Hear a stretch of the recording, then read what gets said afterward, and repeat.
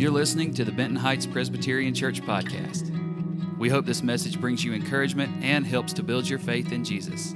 We're glad you're here to listen to this message from Pastor Paul. As we're studying the New Testament book of Acts, today we're going back into Acts chapter 2. Let me give you some background so you'll know exactly what just happened. As we know so far, Jesus was crucified, he died, he was buried, but on the third day he rose from death and spent the next 40 days evidencing his resurrection by meeting with different individuals and groups of people over those 40 days. As he was about to ascend back into heaven, Jesus told his disciples about the mission they were to go on. They were to be his witnesses, starting from where they were in Jerusalem, throughout the region, and into every nation. Obviously, that wasn't just for them. They couldn't make it into every nation during their lifetime. So the mission extends to us. So he told them to go out and be witnesses to the good news of all that he had accomplished. But they had to wait. They had to wait for the Holy Spirit. They didn't know how long it would be. But they didn't just wait. While they waited, they gathered. They prayed. They prepared themselves. They prepared their future leadership for whenever Jesus would send the Holy Spirit. It turned out to be 10 days. And at the end of those 10 days, the Holy Spirit has now come upon them in power. We saw that last week. That's called Pentecost. Now, Pentecost was an existing holiday among the Jewish people. It was a religious festival centered around the temple in Jerusalem, where devout Jews from all over the Middle East would have gathered. As these many worshipers descended upon the capital city of Jerusalem, it is here, at this exact time, that the Holy Spirit was poured out upon Jesus' disciples. At this point, they numbered about 120, and they were all filled with the Spirit. And as they were filled with the Holy Spirit, they began to speak in known languages, the languages that represented the native tongues of all of the worshipers. So imagine if you're from Iran, Turkey, Syria, Rome, North Africa, Egypt, Arabia, and all parts of Israel, and you heard for the first time the gospel of Jesus Christ being proclaimed in your language. And so this amazing scene has now unfolded. It's chaotic, it's confusing. There are those who are observing this scene, and they're convinced that there is something supernatural happening here. As in every crowd, there are also cynics watching this unfold. And they have come to the conclusion that these rural Galileans are not filled with the Holy Spirit, but merely drunk. And then there are those who are just plain confused. They don't know what to make of this. So in the midst of that chaos, the Apostle Peter stands up and begins to preach. And I want you to see as we begin that in the unfolding, the revealing of the Spirit's plan, the first thing that happens is that they are pointed to Scripture. You know, there seems to be a pattern here. Remember back in chapter 1 when it came to choosing Judas's replacement, what did Peter do first? He goes back to the Scriptures. And you know what? Peter was doing just what he saw the Lord Jesus always doing, pointing people back to the Bible. That's a pattern for us.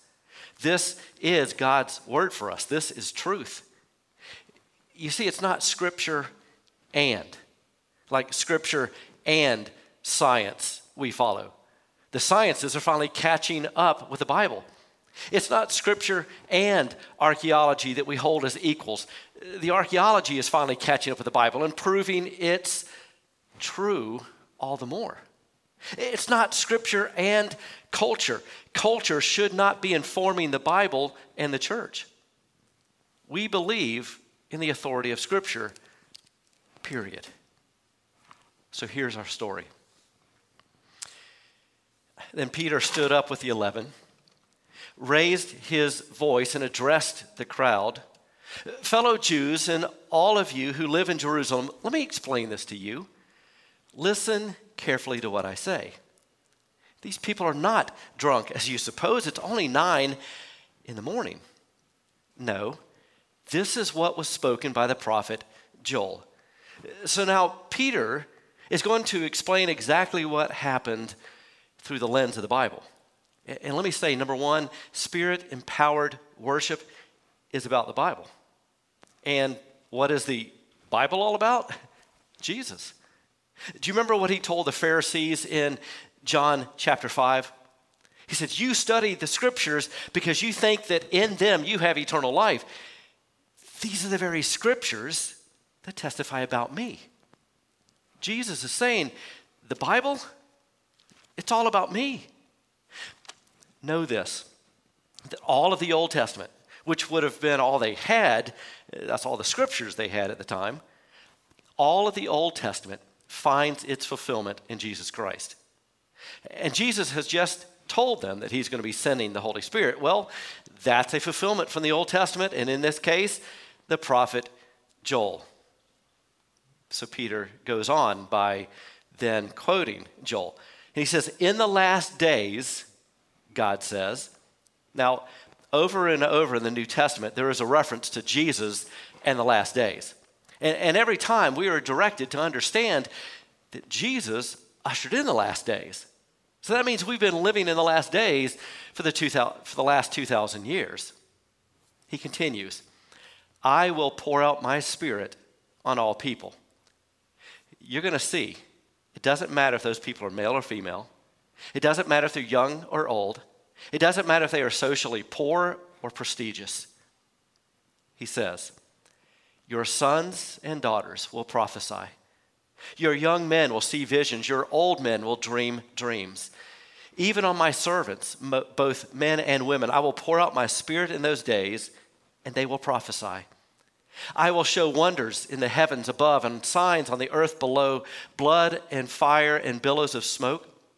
The sun will be turned to darkness and the moon to blood before the coming of the great and glorious day of the Lord. And then this line, and everyone who calls on the name of the Lord will be saved. We talked about this last week. You cannot call out to him unless he's drawn you to him. You cannot call out to him unless you've genuinely had a heart change. You see, these aren't just mere words like, yeah, I called out to Jesus. Hey, Jesus, I don't believe you're real, but that part about being saved, well, I might as well cover all my bases. These can't be just words. But if you truly feel a tug in your heart, act on it. That's the prompting of the Holy Spirit. And the promise is, it's a promise. You will be saved. You will become part of the forever family. So let me ask, have you called out to the Lord? Do you know Jesus? Do you love Jesus? So what we're seeing on this first Pentecost day is that Peter takes in this scene that's unfolding before him, this controversial, chaotic, confusing scene, and he explains it through the lens of the Bible. And let me say this, the Holy Spirit, according to the Bible, has several roles, but here's two primary ones. First of all, the Holy Spirit inspired the Bible. It's through the ministry of the Holy Spirit that human authors, inspired by the Holy Spirit, recorded the words of the Bible. And Scripture teaches us that those words are the very words of God. 2 Timothy 3:16 and 17 says this, all Scripture is God-breathed. That's the inspiration part. And is useful for teaching, rebuking, correcting, and training in righteousness so that the servant of God may be thoroughly equipped for every good work. So the Holy Spirit is the one who inspires the Bible. But the Holy Spirit also illuminates the Bible. The Holy Spirit works among those who belong to Jesus in such a way that when we read the Bible, when we study the Bible, when we speak and preach the Bible, when we hear the Bible makes sense. Now, that doesn't mean we understand it all. Not even the disciples understood it all. Peter even said this about Paul's writings. His letters contain some things that are hard to understand. I agree. But what Peter is doing here is he's taking these unusual circumstances surrounding the outpouring of the Holy Spirit, and he's using the Bible to interpret that experience. And that's important to know. You see, we don't interpret the Bible through the lens of our own experience. Instead, we allow the Bible to interpret our experience. I'll give you an example. There are many people, some in this room, who didn't have a father. Or they had a father, but that father was not a good father. He was harsh, critical, maybe even absent. And if that's you, and you read where it says that God is a father, you're like, no thanks. The last thing I want is an overbearing, can't do enough to please, absent kind of divine being. Now, the reason we would do this is because we live in a very confusing world. We have such a distorted perspective that the Bible teaches that everyone who was born after Adam and Eve, okay, that's pretty much everyone is contaminated with sin and has rebellion toward God. And the result of our sin is that we live in a distorted reality. And not only is our reality distorted, but the demonic spirits that exist can take those supernatural experiences and use them to confuse us. And what we ultimately need, we need God to speak from his perspective about what's reality, what's true, what's important. And that's what Peter is exactly trying to do here. When Peter quotes the Old Testament prophet Joel about the outpouring of the Holy Spirit, what he means is, this is what the Bible said would happen. The prophet Joel, whom Peter quotes, lived some 700 years prior to this experience. And Peter is saying that is exactly what the Bible said would happen. He's saying all that God has promised his people is fulfilled today in the Holy Spirit being poured out. And did you notice the Holy Spirit isn't restrictive? He isn't gender specific because men and women are prophesying. He isn't restricted to categories of socioeconomic class because servants as well as those who are wealthy are filled with the Holy Spirit. In addition, the Holy Spirit isn't restricted simply to those who are older because he is working in and filling those who are young as well. And Peter takes it a step further. You're going to see that Spirit-empowered worship isn't just biblical. It's also Christ-centered. Peter continues, fellow Israelites, listen to this. Jesus of Nazareth was a man accredited by God to you by miracles, wonders, and signs, which God did among you through him, as you yourselves know. In other words, Peter is speaking to those who actively, physically saw Jesus. They saw Jesus feed 5,000 with a boy's lunch. They saw Jesus heal in a miraculous way. They saw Jesus raise people from the dead, things that no human being has ever done. Peter continues. This man, again, speaking of Jesus, was handed over to you by God's deliberate plan and foreknowledge. Now, if you thought the Romans and the Jewish religious leaders were in charge when Jesus was murdered, when Jesus was crucified, Peter's saying, no, this was all part of God's plan. And you, he says, with the help of wicked men, put him to death by nailing him to the cross. But God raised him from the dead, freeing him from the agony of death because it was impossible for death to keep its hold on him. David said about him, and now Peter's going to quote from Psalm 16. Again, he points out scripture. David said about him, I saw the Lord always before me. Because he is at my right hand, I will not be shaken. Therefore my heart is glad and my tongue rejoices. My body also shall rest in hope.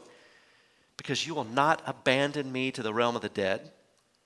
You will not let your Holy One see decay. You have made known to me the paths of life. You will fill me with joy in your presence.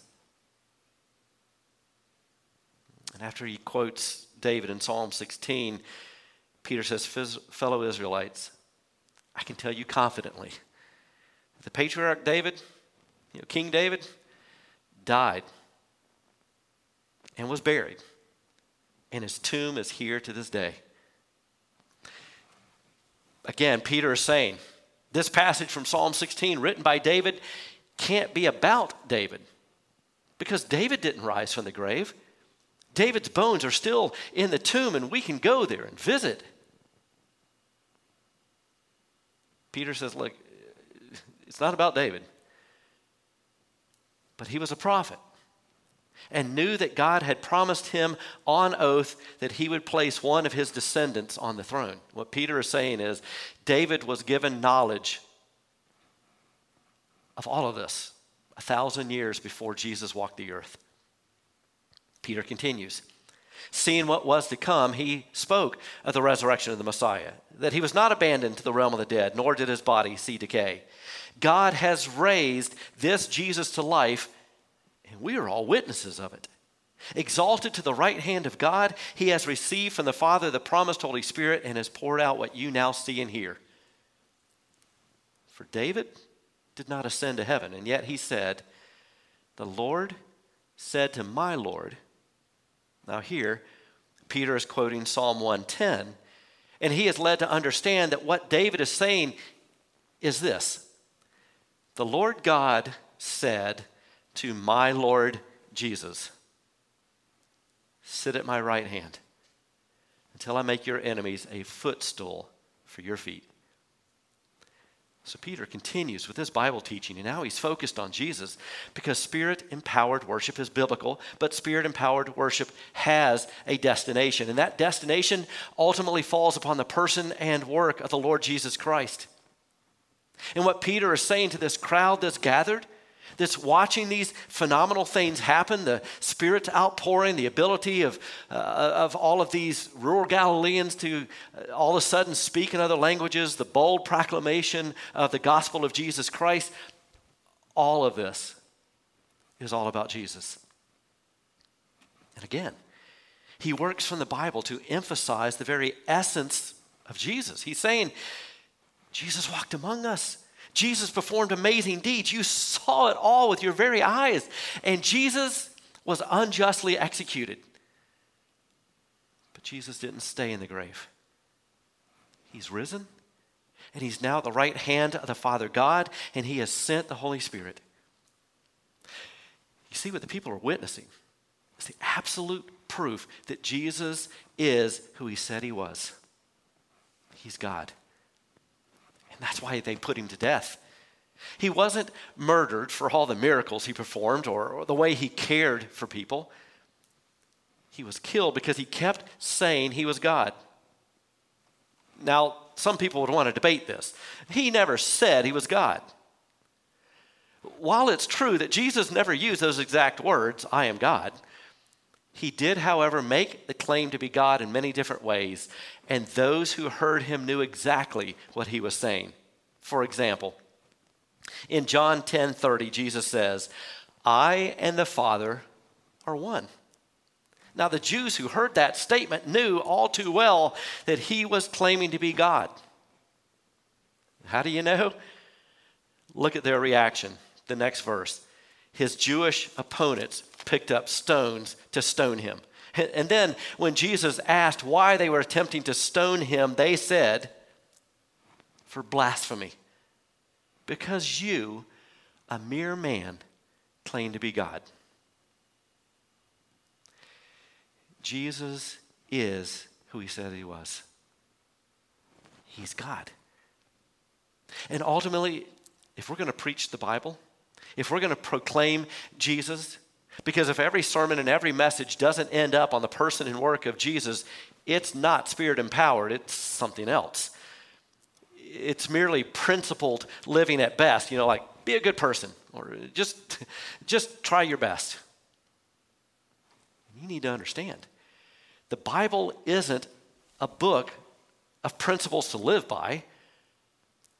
The Bible is a book about the person to live for. Do you see the difference? But wait, there's more. Because not only is Spirit-empowered worship biblical, Not only is Spirit-empowered worship Christ-centered, Spirit-empowered worship is, are you ready for this? Confrontational. Here's the next line. Peter said, therefore, let all Israel be assured of this. God has made this Jesus, whom you crucified, both Lord and Messiah. Wow. Peter goes for it. He cuts loose. He spent the previous verses extolling Jesus, elevating Jesus, talking about how Jesus isn't just any man, he's the God-man. Jesus couldn't be contained by death. Jesus rose from the grave. And then he goes as far as to say that the God of the Bible has given Jesus the title of both Lord, that is, he's ruler of all, and Christ. That means he's the anointed one, the promised one. So if you're listening to Peter's sermon, you're getting caught up in the greatness of Jesus, and all of a sudden, it's like Peter hits you in the stomach and he says, this amazing Jesus, yeah, you killed him. It's as if Peter says, I want you to take a time out. I want you to go sit in the corner and I want you to think about that, mister. You killed Jesus. Spirit-empowered worship is confrontational. But by that, I don't mean that it's meant to beat you down, to discourage you, to make you feel hopeless. But it's meant to be transformational, to make you want to do and be something different. And the only way that worship can be transformational is if it proclaims first and foremost Jesus and his greatness and glory. And at the same time, reveals to us where our thoughts, words, actions, and attitudes are out of line with the person and work of Jesus. And this is all for us. This isn't about any of us, and Peter would have said the same thing. This isn't about any of us being any better or different than anyone else who heard the sermon that day or who hears this sermon today. It's just that we are to understand that we are all called to deal with the discrepancy that exists between the greatness of Jesus and the way you and I live life daily. So here's the big idea. By design, the Holy Spirit, through the Word of God, moves us to action. We have to make a decision. So again, I have to ask, do you know Jesus? Do you love Jesus? You see, what our culture so desperately needs to hear is exactly what the listeners in Jerusalem heard. Jesus is God. Jesus is Lord. Jesus is Christ. He is the anointed one to bring about God's plan of redemption.